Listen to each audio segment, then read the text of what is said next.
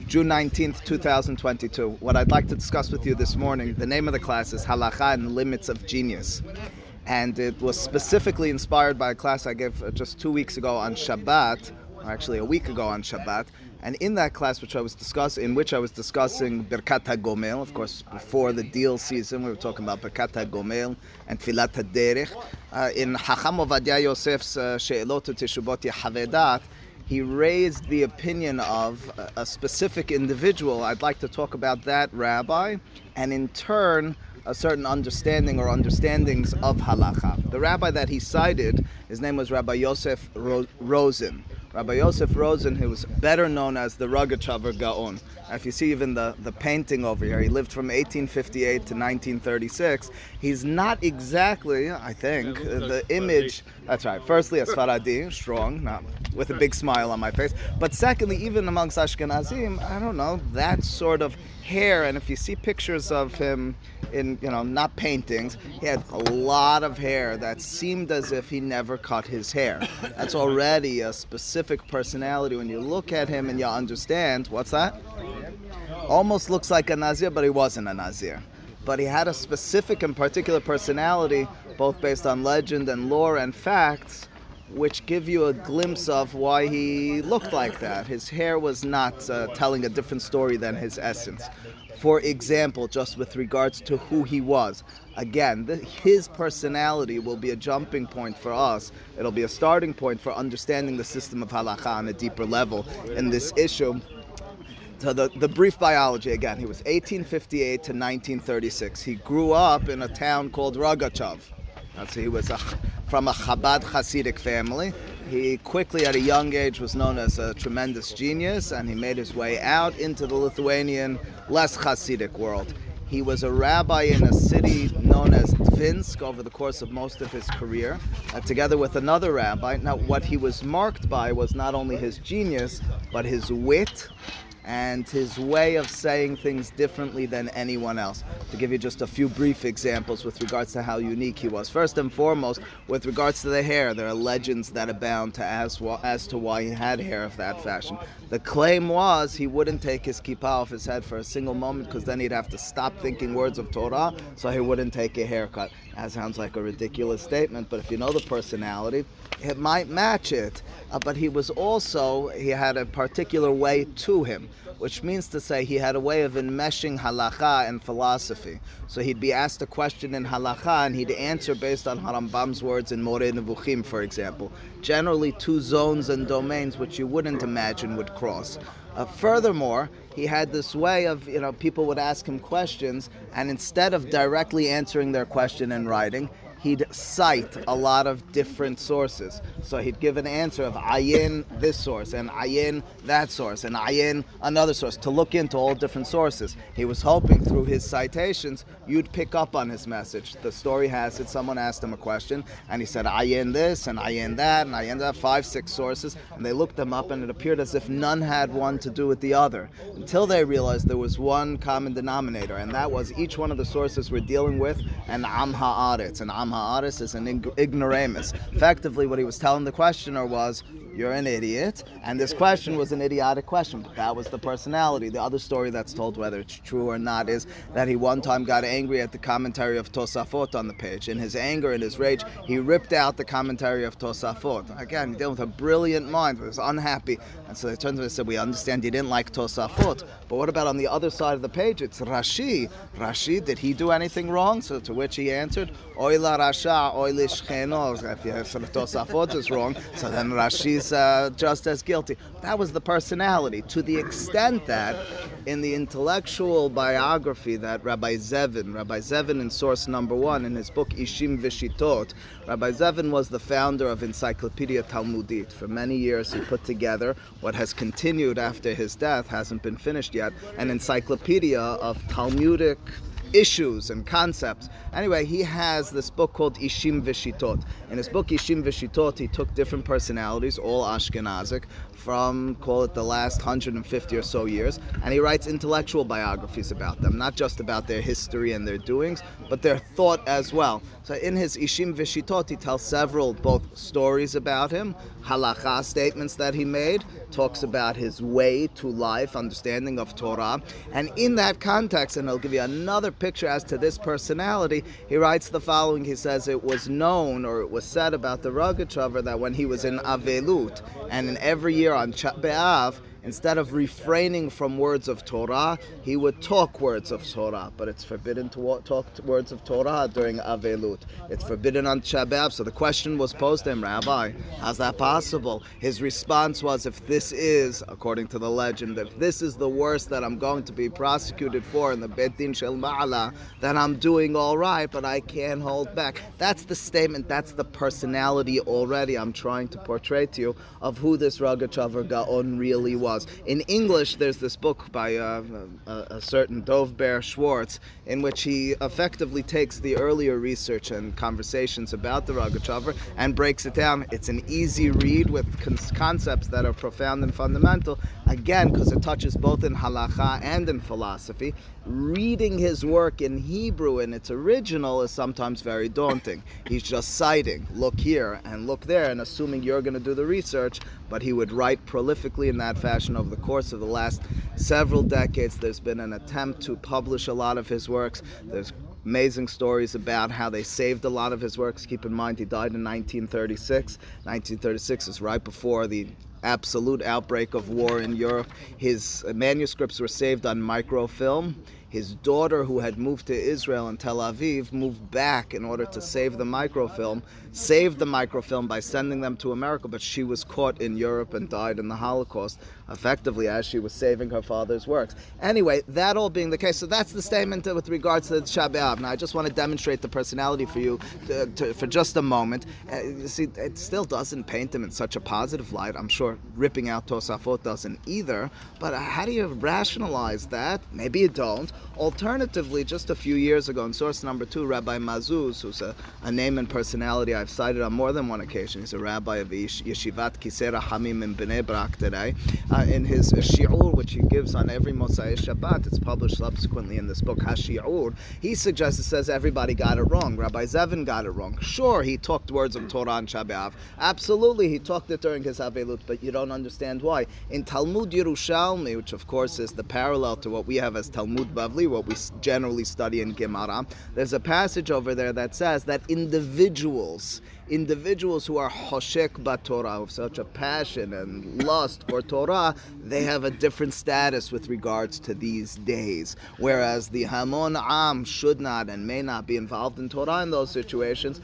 These individuals, maybe one in a generation, one in every 10 generations, whatever it is, they have, in the eyes of the rabbis, a permissibility. Of course, Ezra will say that's the rabbis understanding the system which they, to a certain extent, constructed with regards to Torah and giving the leeway in those contexts. Hacham Ovadia Yosef, in fact, in source number 3, develops this as well. He quotes from Talmud Yerushalmi. He comments on something that Ben Ish Chai wrote in his Ben Yehoyada about how there was an individual who would study and people couldn't understand it.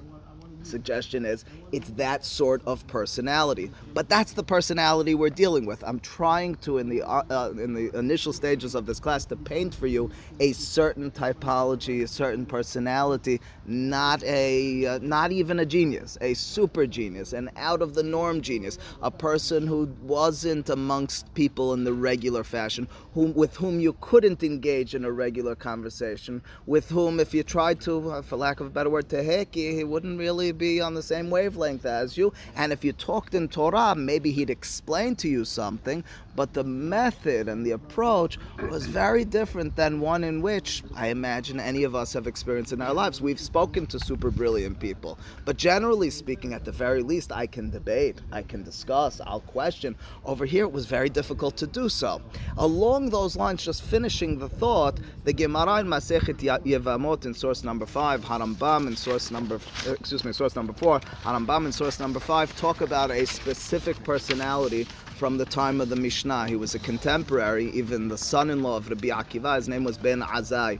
Ben Azai spoke forcefully about the mitzvah of Peru Urvu, of procreating. His students, his contemporaries, turned to him and said, but what about you? And the legend has it, as the Gemara tells us, Ben Azai never got involved in a relationship wherein he had children, didn't even seemingly attempt to do so. Maybe he started, but he wasn't able to follow through. And the response in turn of Ben Azai, and codified la halacha by Harambam in source number 5 and by Shulchan Aruch, is Nafshi hasheka b'Torah. I'm so lustful for the Torah, I can't get my mind out of it. Again, a personality that is difficult, if not impossible, for us to be able to understand and see eye to eye with, but that's the sort of person. Pause for a second. How many of you, I don't really want an answer because something might ruin it, how many of you actually know the name Ben Azai? Very few, I'd imagine. Wrong answer, you're supposed to keep it down. How many of you know the name Rabbi Akiva? We all know the name of Rabbi Akiva. That's already interesting. The super brilliant individual who couldn't take his mind off of Torah. Not to say Rabbi Akiva could, but Rabbi Akiva is not Ben Azai. Rabbi Akiva did have children. According to many opinions, Rabbi Yoshua ben Korcha is his child. Ben Azai attempted to get married to his daughter. He had a daughter. Rabbi Akiva was involved in procreation. Rabbi Akiva we know. Interestingly, or maybe not so interestingly, Ben Azai is not that personality whom we remember within our corpus of law. Methodologically speaking, Ben Azai is not a primary player in the development of halakha throughout the generations. That's already, for me, a vantage point and a direction to talking about what I described at the top of the page, the limits of genius. To be a genius, to be an individual who's on a different wavelength than the people, well, it's certainly true that you'll discover, if you do it right, matters and concepts that were difficult, if not impossible, for the Hamon Am. But for you to become a part of a system of halakha will be altogether different. For Albert Einstein, lehavdil, Musa Mamash lehavdil, for Albert Einstein to develop and to understand the theory of relativity, we needed Albert Einstein. For Albert Einstein to play a role in a law system, which by definition needs the engagement of other people, needs the understanding of a system that preceded him and is going to follow thereafter, is not as simple. It's in that context that I bring you forward for a moment or two into the Piskei Halacha of this same individual, this Rogachover Gaon, to try to understand, so what have we done with his halachic decisions? How come in this crowd, although I know we don't know that many Ashkenazim, but we do know some, how come we don't know his name? Or maybe we do, but we only know something about him. So a little bit further in this respect, take a look at source number 6. This is back to the book by Rabbi Zevin, his book Ishim Vishitot, in which he's describing the personality. V'yodea HaGaon, or the Gaon HaRogachovi et Irko, he knew his personality, he knew his value and his worth. Lo nikehad atzmo mimenu, enhu mahshiv kelalet hagedolim ha'acharonim. To the extent that, he says about the Rogachover, he was not interested in the Aharonim, after the time of what we refer to as the Rishonim, call it the medieval time period commentators on Talmud and Halacha. Rabbi Rosen was not interested in studying, citing, or really paying attention to the other opinions. Afilu et Rishonei Aharonim, even the early Aharonim, whom we might describe as Maran, Rabbi Yosef Karo. Rogachover was generally speaking not so interested in them. Lo mazkiram velo miviam klal. He doesn't mention them and he doesn't cite them. But why not? I remind you again of the personality. The personality is one who thinks out of the box. The personality is one who's on a different wavelength. As a result, the system that preceded him had much less bearing in his development of understanding of halakha. Va'afilu et harishonim, even when it comes to the medieval commentators and rabbis, Rashi, Tosafot, Harosh, shu mesatet otam lefi darko, he might cite them. You can't be in this system without drawing from them. Umareh lanu pninim niflaot b'divrehem, and he describes and explains their words. Afilu et harishonim ha'ele enhu mekabel et marutam be'ofen muhlat. Generally speaking, he doesn't, as is generally the approach in the halakha system, just accept their opinions and work with them. Instead, says Rabbi Zevin, and a separate important conversation which we've had and should have again, he preferred the opinion of Harambam, Why did he prefer the opinion of Harambam? Because Harambam never cites his sources, because Harambam is brief and to the point in his words and open in turn to interpretation. Effectively, what Rabbi Zevin is saying is that the Rogachover was able to read from Harambam and say, this is what he meant because this is how I understand it. We already understand an individual, a rabbi of this genius level, will have difficulty mixing his way into the halacha system, mixing his way into a system that by definition needs a communal acceptance, needs buy-in and understanding and advancement by the people to whom it's being preached.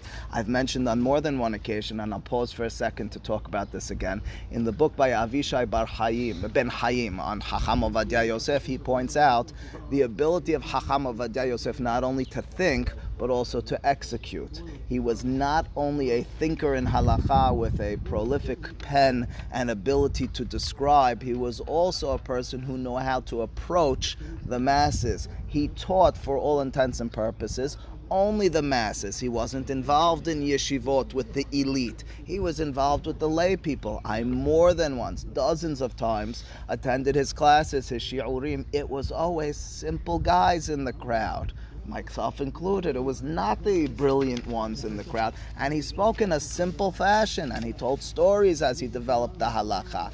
Brilliant, because that's how he was effective. He was one of the first, I remember Ben Hayim pointing out, to televise and broadcast his classes across the world. He would be on the radio before televising and broadcasting across the world. He was reaching the masses. He purposefully, in publishing his books, had them subsidized. He didn't want to make money off of his books. He wanted his books to be accepted. A conversation Ricky and I have had in a different context. His vision was, I want my halacha to be effective. He knew how to do so. He found the issues that he wanted to work on and change, and he would bring them up again and again and again in any and every context. I think we did a class a year or two ago during the summer on Hadlakat Nerot on Erev Shabbat, and Chacham Ovadia Yosef was working to change what was the widespread Sephardic custom, which in his mind was against Shulchan Aruch and not the way that women should be doing it, lighting the candles and then making the beracha. Rather, they should make a beracha on Erev Shabbat and then light the candles. And he set out to talk about this and to remind the people and to repeat it to the people and to bring it up in any and every context until, effectively speaking, I told the story. It came up at this class 4 years ago during the summer. My mother got married to my father, thinking that she was going to follow her mother's way, the Ashkenazic way of making the beracha afterwards. My father explained to her, but it's not our way. We make the beracha beforehand. My mother, listening to a class in which I was discussing this, started crying. She started crying. She told me afterwards I was crying because I had to change what my mother had done because I was getting married to and accepting the new custom. But now you're telling me that your father's mother or grandmother probably made the beracha after the candle lighting. And it was just this important rabbi who changed it. But Chacham Ovadia Yosef did not only affect people, as a matter of fact, he barely affected people with his genius. He, more than that, knew how to work the system appropriately, to talk to people, to engage in conversation about halacha, to fight the fights when necessary. We're talking about an individual who's on the opposite end of the spectrum with regards to this. He's the extreme who isn't really talking to people, isn't writing cogently, has no interest in. Chacham Ovadia Yosef would write many of his later books, especially, with a simple passage on the top that any layperson could read. And then the nimukim, the details, all on the bottom. Sometimes there were discrepancies between what he wrote on the bottom and what he wrote on the top on purpose. But they listen to the mastermind, the genius of that approach. He has people who are not scholars reading his books just as much as he has the scholars. The Rogachover was the opposite. He's citing ayin, look here, ayin, look there. And his brevity is similar to, but so different at the same time from what in this last generation who just passed away, Rab Chaim Kanievsky. Chaim Kanievsky, there will be and there have been dozens of books written about his one-word answers. He would say kin, or lo, or adif shelo, or things of that sort. Yes, no, better not to. And then we have books explaining why he said and how he said and so forth. It's similar along those lines in terms of brevity, but there was a greater depth even what he was citing. There was always a creativity. There was sometimes a sense of humor with regards to the Rogachev's responses. But already, an individual, an important one, a genius, who's not able to and not interested in speaking to the people in the regular fashion, who's not buying into the regular system, but is rather a Yikob Adina Tahar type of vision. Here's how I see it and here's how it's going to be. The question in turn will be, and I think I've led you on enough, to understanding how his halakha has or has not been accepted in the scheme of things. So here's the specific example I'd like to bring up. It's one that I mentioned at the beginning of the class that I talked about just a few weeks ago, and that is in the context of Tfilat HaDerech, and by extension in Birkat HaGomel. If a person is to ride on an airplane, should they say Tfilat HaDerech? Is it appropriate and necessary to say Birkat HaGomel? So at first glance, initial thought, of course it is. I mean, it's a dangerous situation, is it not? Potentially. If I'm doing it for a long car ride, for a boat ride, the Gemara talks about, for getting out of jail, getting out of the hospital in specific circumstances, why wouldn't I on an airplane as well? The problem was this issue was never raised. Why was it never raised? Because we didn't have airplanes until the Wright brothers, of course.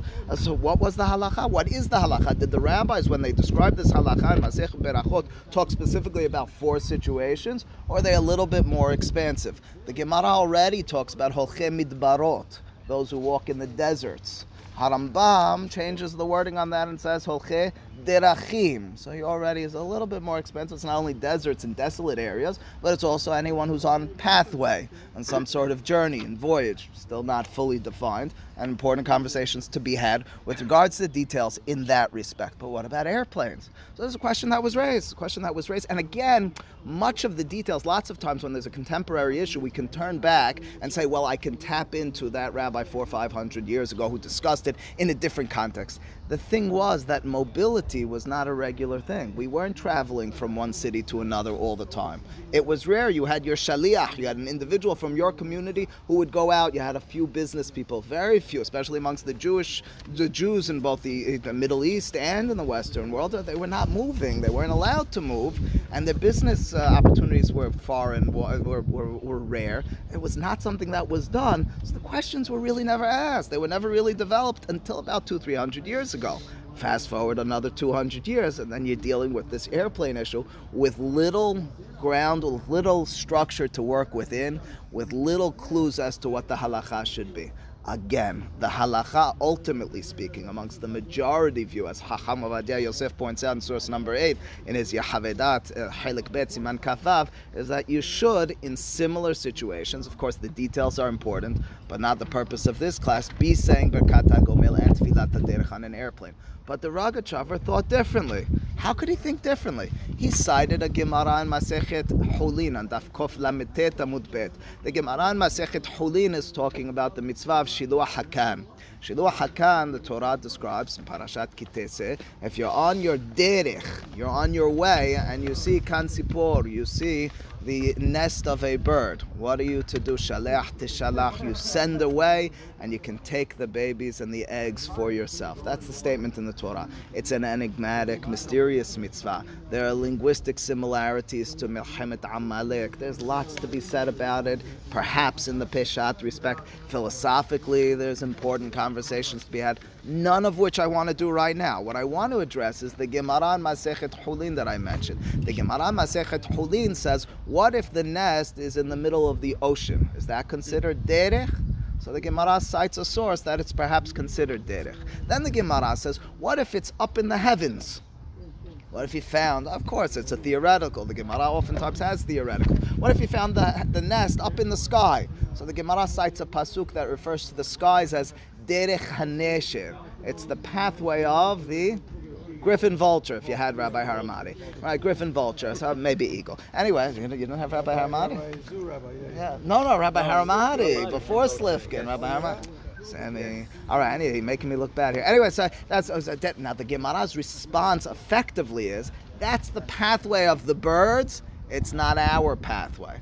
Said the Ragachover, if that's the case, when I'm dealing with none other than Tefilata Derech, I'm talking about the Derech of human beings, not the derech of griffin vultures, eagles, or hawks. I'm dealing with my derech. He effectively, the ocean is the pasuk and is the Gemara. I understand, Rabbi. I understand your logical claim against it. But his claim is, well, if this is the way the rabbis fashioned this, if this was their understanding, perhaps of a Mizmor and Tehillim, maybe it needs to stay as such. I understand your claim. It's a change. It's no longer just the passageway, the pathway of the birds. But that was his claim. Do we accept it? Do we not? Chacham Ovadia Yosef says, we don't.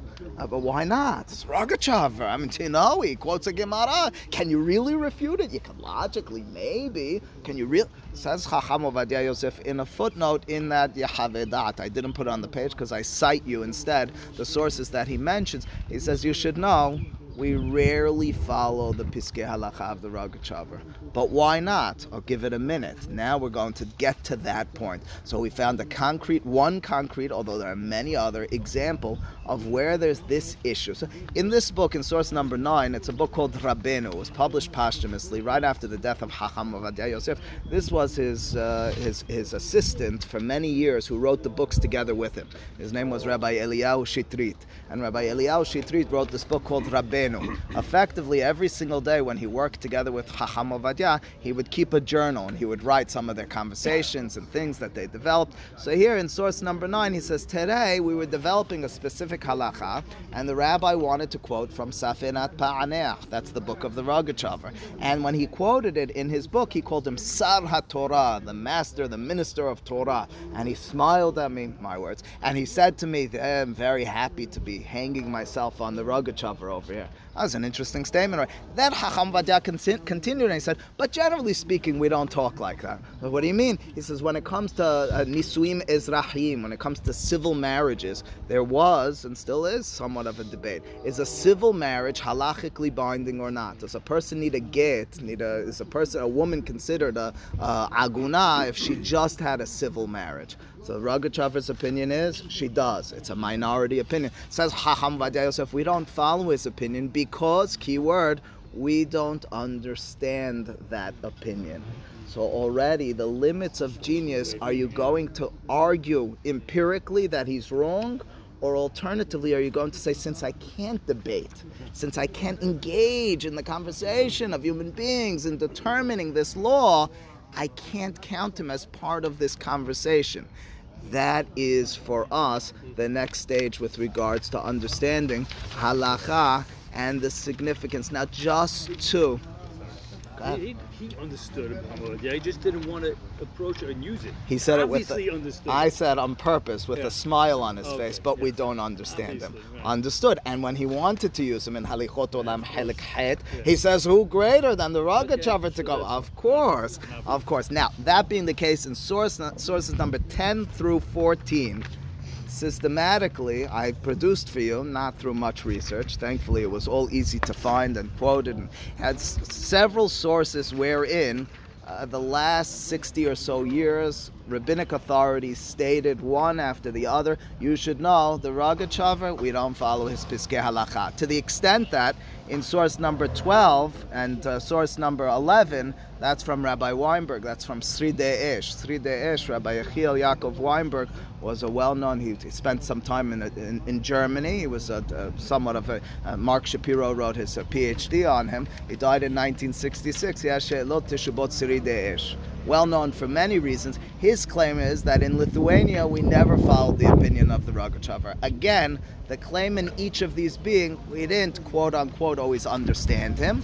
I'm extending it, and they basically say it themselves. He didn't really work within our system. So he's an out-of-the-box genius thinker, but he's not within our system. And if this system is supposed to be one developed and engaged in by human beings, one to the other, until we arrive at a conclusion, we can't and couldn't really accept his opinion. It could be dangerous. It could be dangerous, but moreover, it could stifle the system. Maybe that is the danger. That give free rein to listening to ultimatums and talk.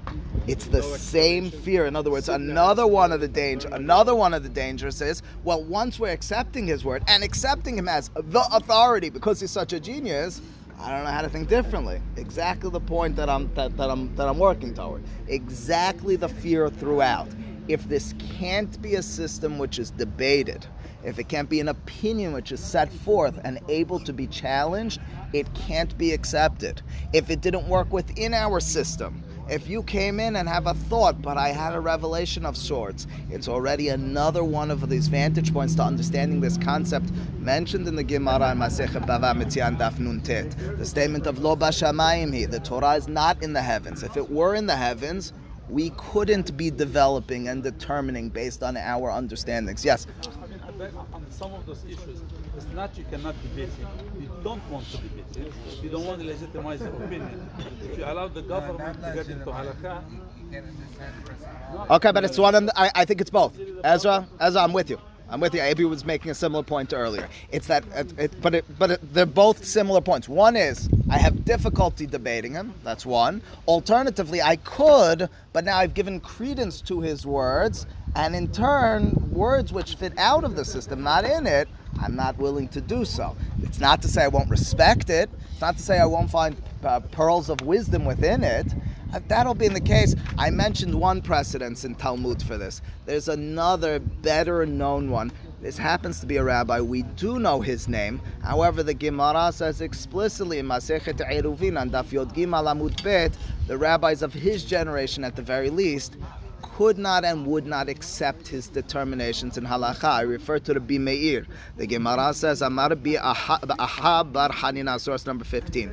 Galui ve'yadua lifnei mi she'amar ve'haya olam she'en bedoro shel Rabbi Meir kamoto.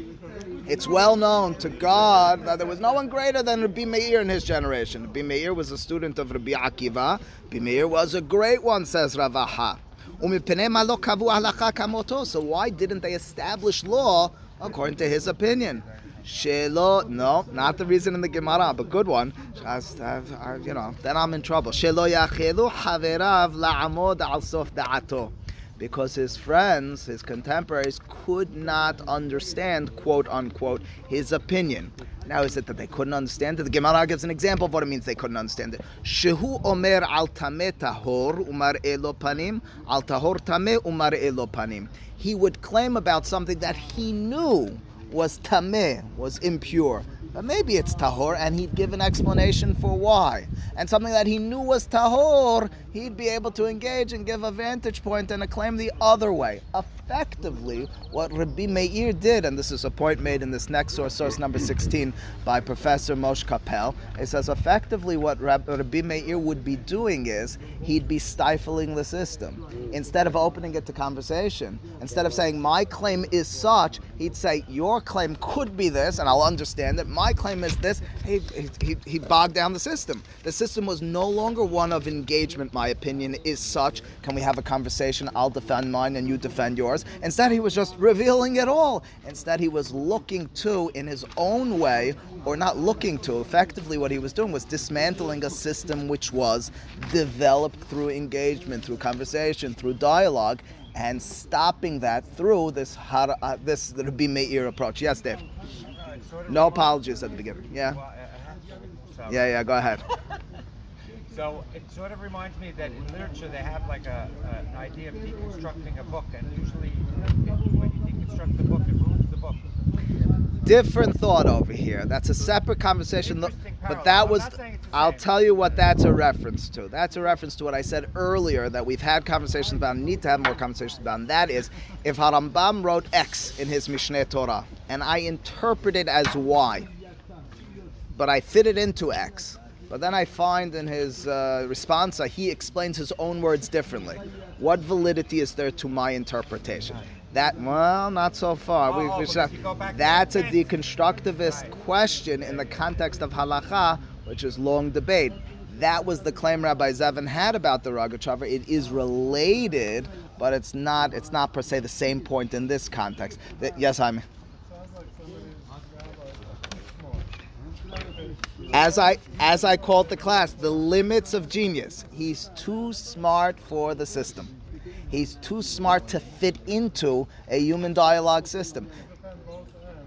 I can't engage in conversation with you. It's not that I can't fight you. It's that every time I fight you, you have the other claim on the other side. This isn't a regular conversation any longer. But we Yes. can respect them, right? We can be Of annoyed by it. course, nobody. Let me be clear. I'm not honest, we can be diminishing annoyed by it. honor. I'm not diminishing honor. Nobody is at any point. He's cited in these contexts of halakha debates. The Gemara Masechet Hagigah, for example, in source number 17, on Dav Gimal Amud Bet, the Rasha on a specific pasuk in Kohelet.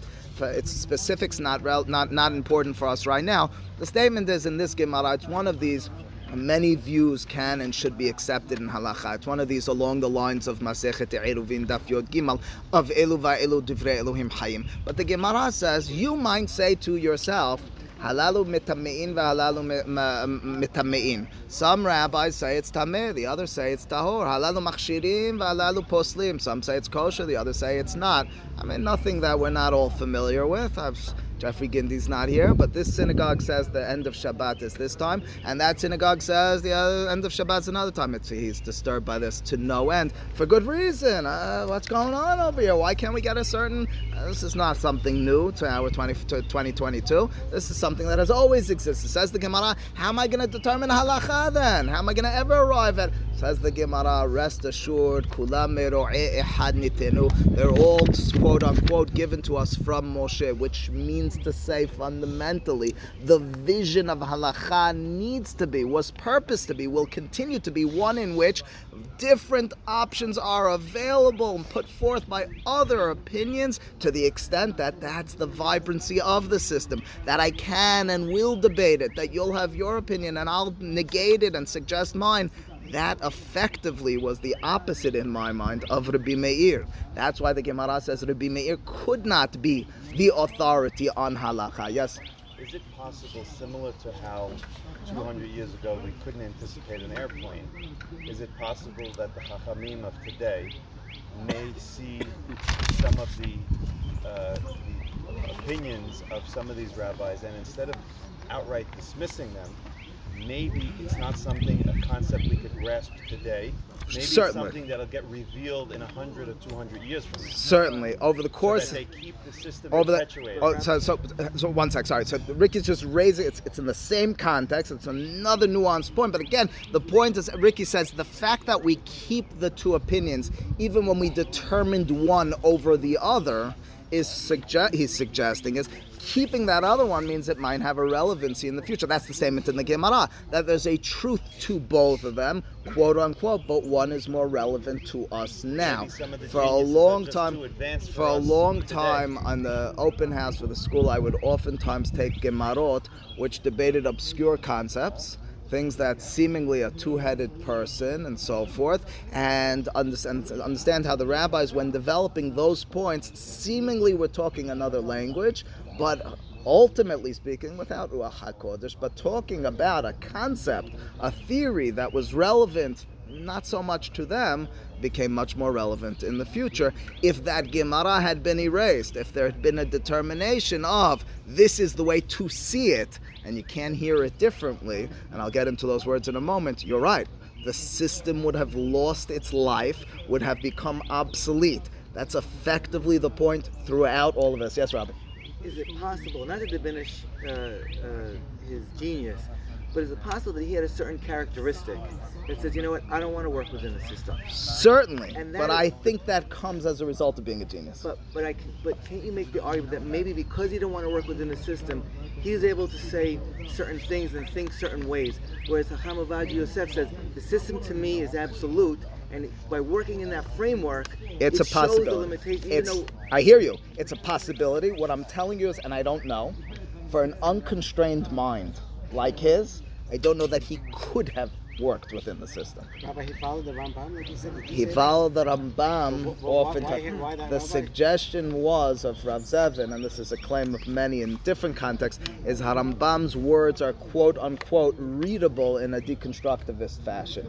I can read my opinion into it and prove it from his words, even if he thought differently. You can't prove to me what he thought because he doesn't source what he says, because he writes with a certain brevity. Now, that being the case, Is there a parallel statement? You know, you're not allowed to add or take away from the Torah. Is there a parallel statement that says you should be interpreting things according to the rabbis and have different opinions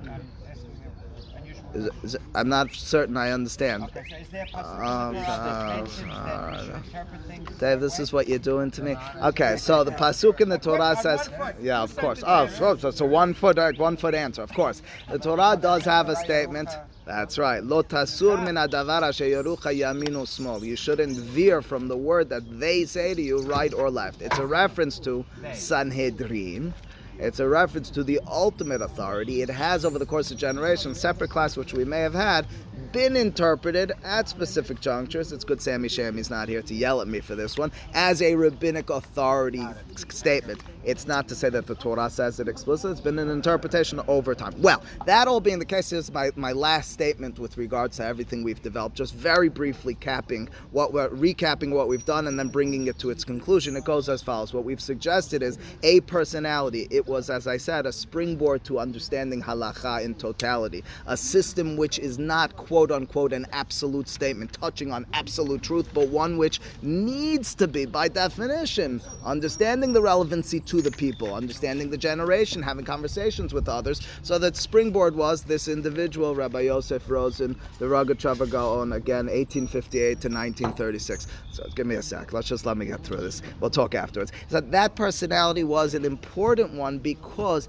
his authority on matters of thought was very much respected, on matters of law was neglected, and there was a reason for that. Much as Rabbi Meir, similar to Ben Azai, here was a personality who stood outside of the normative understanding and approaches. Here was a personality who thought independently, who could not and would not write in a simple fashion, who could not and would not have those sorts of debates with others, thought in his own way, gave little credence to those who preceded him, had little interest in what those who his contemporaries were, and as a result, that's right, well, it happens to be, there are books, they're called Safenat Pa'aneach. That was his Yosef, like Yosef. We have his books, there is law that's studied from them, there's a certain respect to them, but authoritatively, it's rare that he has the bottom line statement. We look at his words and we marvel over their brilliance. We look at his words and we say they give us a peek into an understanding of a genius, a new vision of halakha, of Torah. Rarely is the halakha determined because, well, the Rogatchover stated as such, similar to what the Gemara says about Rabbi Meir. I'd like to, along those lines, spending here's a little bit agada on this point, on the Rabbi Meir personality. Immediately after that statement, the Gemara Masechet Eruvin on Daf Yod Gimal, the Gemara makes a derasha about this name of Rabbi Meir. The Gemara suggests that his name was either really Rabbi Nehorai. Nehorah means candle, means light. Meir, of course, means something that's bright and shining. But in truth, says the Gemara, his name was probably Rabbi Nehemiah. So why was he known as Rabbi Meir? Now again, listen to the context. We don't follow his opinion because he was too brilliant for us, quote unquote. He was too much a genius. Then says the Gemara, by the way, what was his name? Now again, you might, and I'm okay if this is through your understanding of Talmud, you might say, there's a two statements passages. Once we talk about Rabbi Meir, we mentioned something else. I'm going to suggest there's a relevancy to this next conversation to what we just stated. The reason he was known as Rabbi Meir was because, says the Gemara, why so? Because he was Meir Enei Hachamim B'Halacha. He would bring forth light to the eyes of the rabbis in halacha. Goes the Gemara further. Rabbi said about himself, you want to know why I'm so sharp? Sharper than my, very modest, I'm joking, I was. You know why I find myself to be sharper than my contemporary, says Rabbi Meir? Because I saw the back of Rabbi Meir once, says Rabbi, because I saw the back of him. My sight, my vision. He cites a pasuk, it's all about sight. When we talk about this personality known as Rabbi Meir, we talk about vision. Vision is a very important word with regards to understanding and cognition. When I see something, when I show you something, I've closed a certain amount of debate and conversation. It's somewhat unequivocal. We know the conversation. Let's go to the rabbi and see the words inside. Could I see where the words are? Then we could debate it. Or I'll close the conversation once That's very different than I heard this. I heard it this way, you heard it that way. Anyone who studied Talmud even a bit knows that two words that appear a lot are ta, shema. come and listen. Talmud Bavli is filled with those words, come and listen. To listen commands and demands of us a certain level known as Binah. It's in the words of the Mikubalim, Rabbi Moshe Cordovero. He says, sight is Chokhmah, and hearing is Bina. What's the difference between Chokhmah and Bina? I learned this lesson when my bar mitzvah conversation with Chacham Baruch Alav HaShalom for you, Musa. In the Midrash, Chacham Baruch said to me, you know the difference between a Chacham and a Navon? I was 13-year-old, I said, no, I don't know what the words mean. So he said to me, a Chacham is a person who has encyclopedic knowledge. A Navon, and I'm saying these words now, is Milashon Ben. In between, he's Mevin Davar Mitoch Davar. He's able to understand one matter from another. He hears in between the words. He sees in between the sentences. The difference between Re'iyah, sight, and Shemi'ah, hearing, is this point. Shemi'ah, Talmud Bavli says, listen to the other opinion. Debate it, understand it accordingly. Re'iyah, and Talmud Yerushalmi always says tahazeh, and Zohar says tahazeh. Of course, come and see. Rabbi Meir may have been someone who would say, Meir, let me show to you. Tahazeh, that stunts. When everything is sight, when everything's determined by my vision, I'm no longer able to debate it with you. Did you hear it that way? How did you understand that? What was it that was said? If it was sight, it's what the Torah says in Parashat Yitro. It's in source number 24. B'chol ha'am ro'im et hakolot. I'm not talking Peshat right now, so please excuse me. Rashi's interpretation to seeing sights from the rabbis is they saw sights. Not so hard today any longer, because la'aleinu, we have these things. I have one in front of me. We have them on the wall. Sometimes we hold them on our laps. We have different technological devices in which we see sounds. That's effectively what we're doing. We put vision to sounds. Anytime I have an image which is talking or making, I'm seeing the sound. But, says Rashi, impossible. Says Rashi, it was the opportunity for them in that moment to have such clarity. Listen to the clarity. The clarity is described by the Torah in the eyes of the rabbis as sight of sounds. It's no longer what did you hear? It's we all saw it. That's prophecy in the eyes of the rabbis. That's so clear to the extent that there's a certain stunted level of conversation, of continuity, of vibrancy. Once it's all clear, once it's hard to debate, once all the angles have been laid out, then how do we continue from here? In the Morris, I see it to the corner of my eye right now. He and I have discussed this Gemara in source number 22 in Masechet Sanhedrin on Daf Kaf Daled. In the eyes of the rabbis, they talk about this name Bavel. This is the rabbis living in Bavel. It's actually Rabbi Yochanan criticizing them, but it's in our Talmud Bavli. So the Gemara says, what's Bavel? It's Balul. It's all mixed up. Says the Gemara, you want to know what Bavel is like? It's like being placed in the darkness. That sounds terrible. I don't want to learn Talmud Bavli any longer. Alternatively, says Netziva Volozhin in source number 23, in the darkness, my words, you need to hear. In the light, you see the vibrancy, the movement, the challenges, the debate, the dialogue, the constancy of a growing system which keeps its relevancy to the people is specifically because there's an absence of sight. In the eyes, again, I told you I'm going to get a little midrashic, very midrashic here at the end. In the eyes of the rabbis, look at the difference before and after eating from Etz Hadat. Before eating from Etz Hadat, we have God's sight throughout the days of creation. As Hava is approaching that Etz Hadat, she sees the tree, Kitob. She sees in it something. Immediately after eating from it, what does the Torah describe? How Adam and Hava hear Kol Adonai Elohim mitalech betoch hagan leruach hayom. The discrepancy between before and after is one of sight, where everything is clear and static and stagnant because there's no way of thinking differently. And afterwards, the world of humanity as we know it, the rabbis in Masechet Hagigan Daf Yod Bet describe, I know, this one you like just as much, same statement. Gemara Masechet Hagigan Daf Yod Bet Amud Aleph, Adam HaRishon was able to see from one side of the world to the other. What are they describing? Says Musa Or Haganus, didn't help me. What does that mean? It means absolute clarity. In their minds, this was a state and time in which there was clarity. Clarity is fantastic.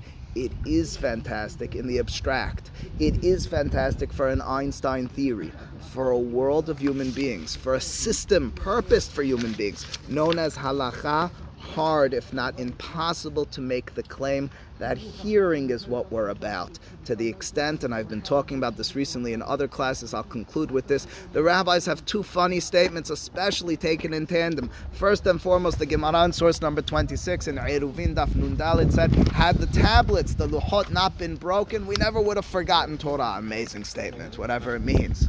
And then, alternatively, and in contrast, it appears, the Gemara in Masech Shaban Daf Pei Zayin says, that after Moshe shatters the luchot, God says to him, Yeyasher kochacha, sheshibarta, great job. One second, if I was going to be able to retain and understand and know the Torah, if they had not been broken, why is God praising him for breaking them? None of this to be taken literally, only to be taken conceptually. The concept was one in which our prophetic experience would have led us into a static existence, one in which the luchot, the life of Torah, the life of connectedness with God, was stagnated. There wasn't conversation any longer. There were no trials, no tribulations, no conversations, no difficulties, no downs, no ups. There was no longer going to be the peaks and valleys. That's the shattering of the luchot. That was the responsibility, so to speak, of Moshe in that moment. That was in turn what we ironically, and I've said this on Shavuot, but nobody was there to hear it, you were all in Jersey,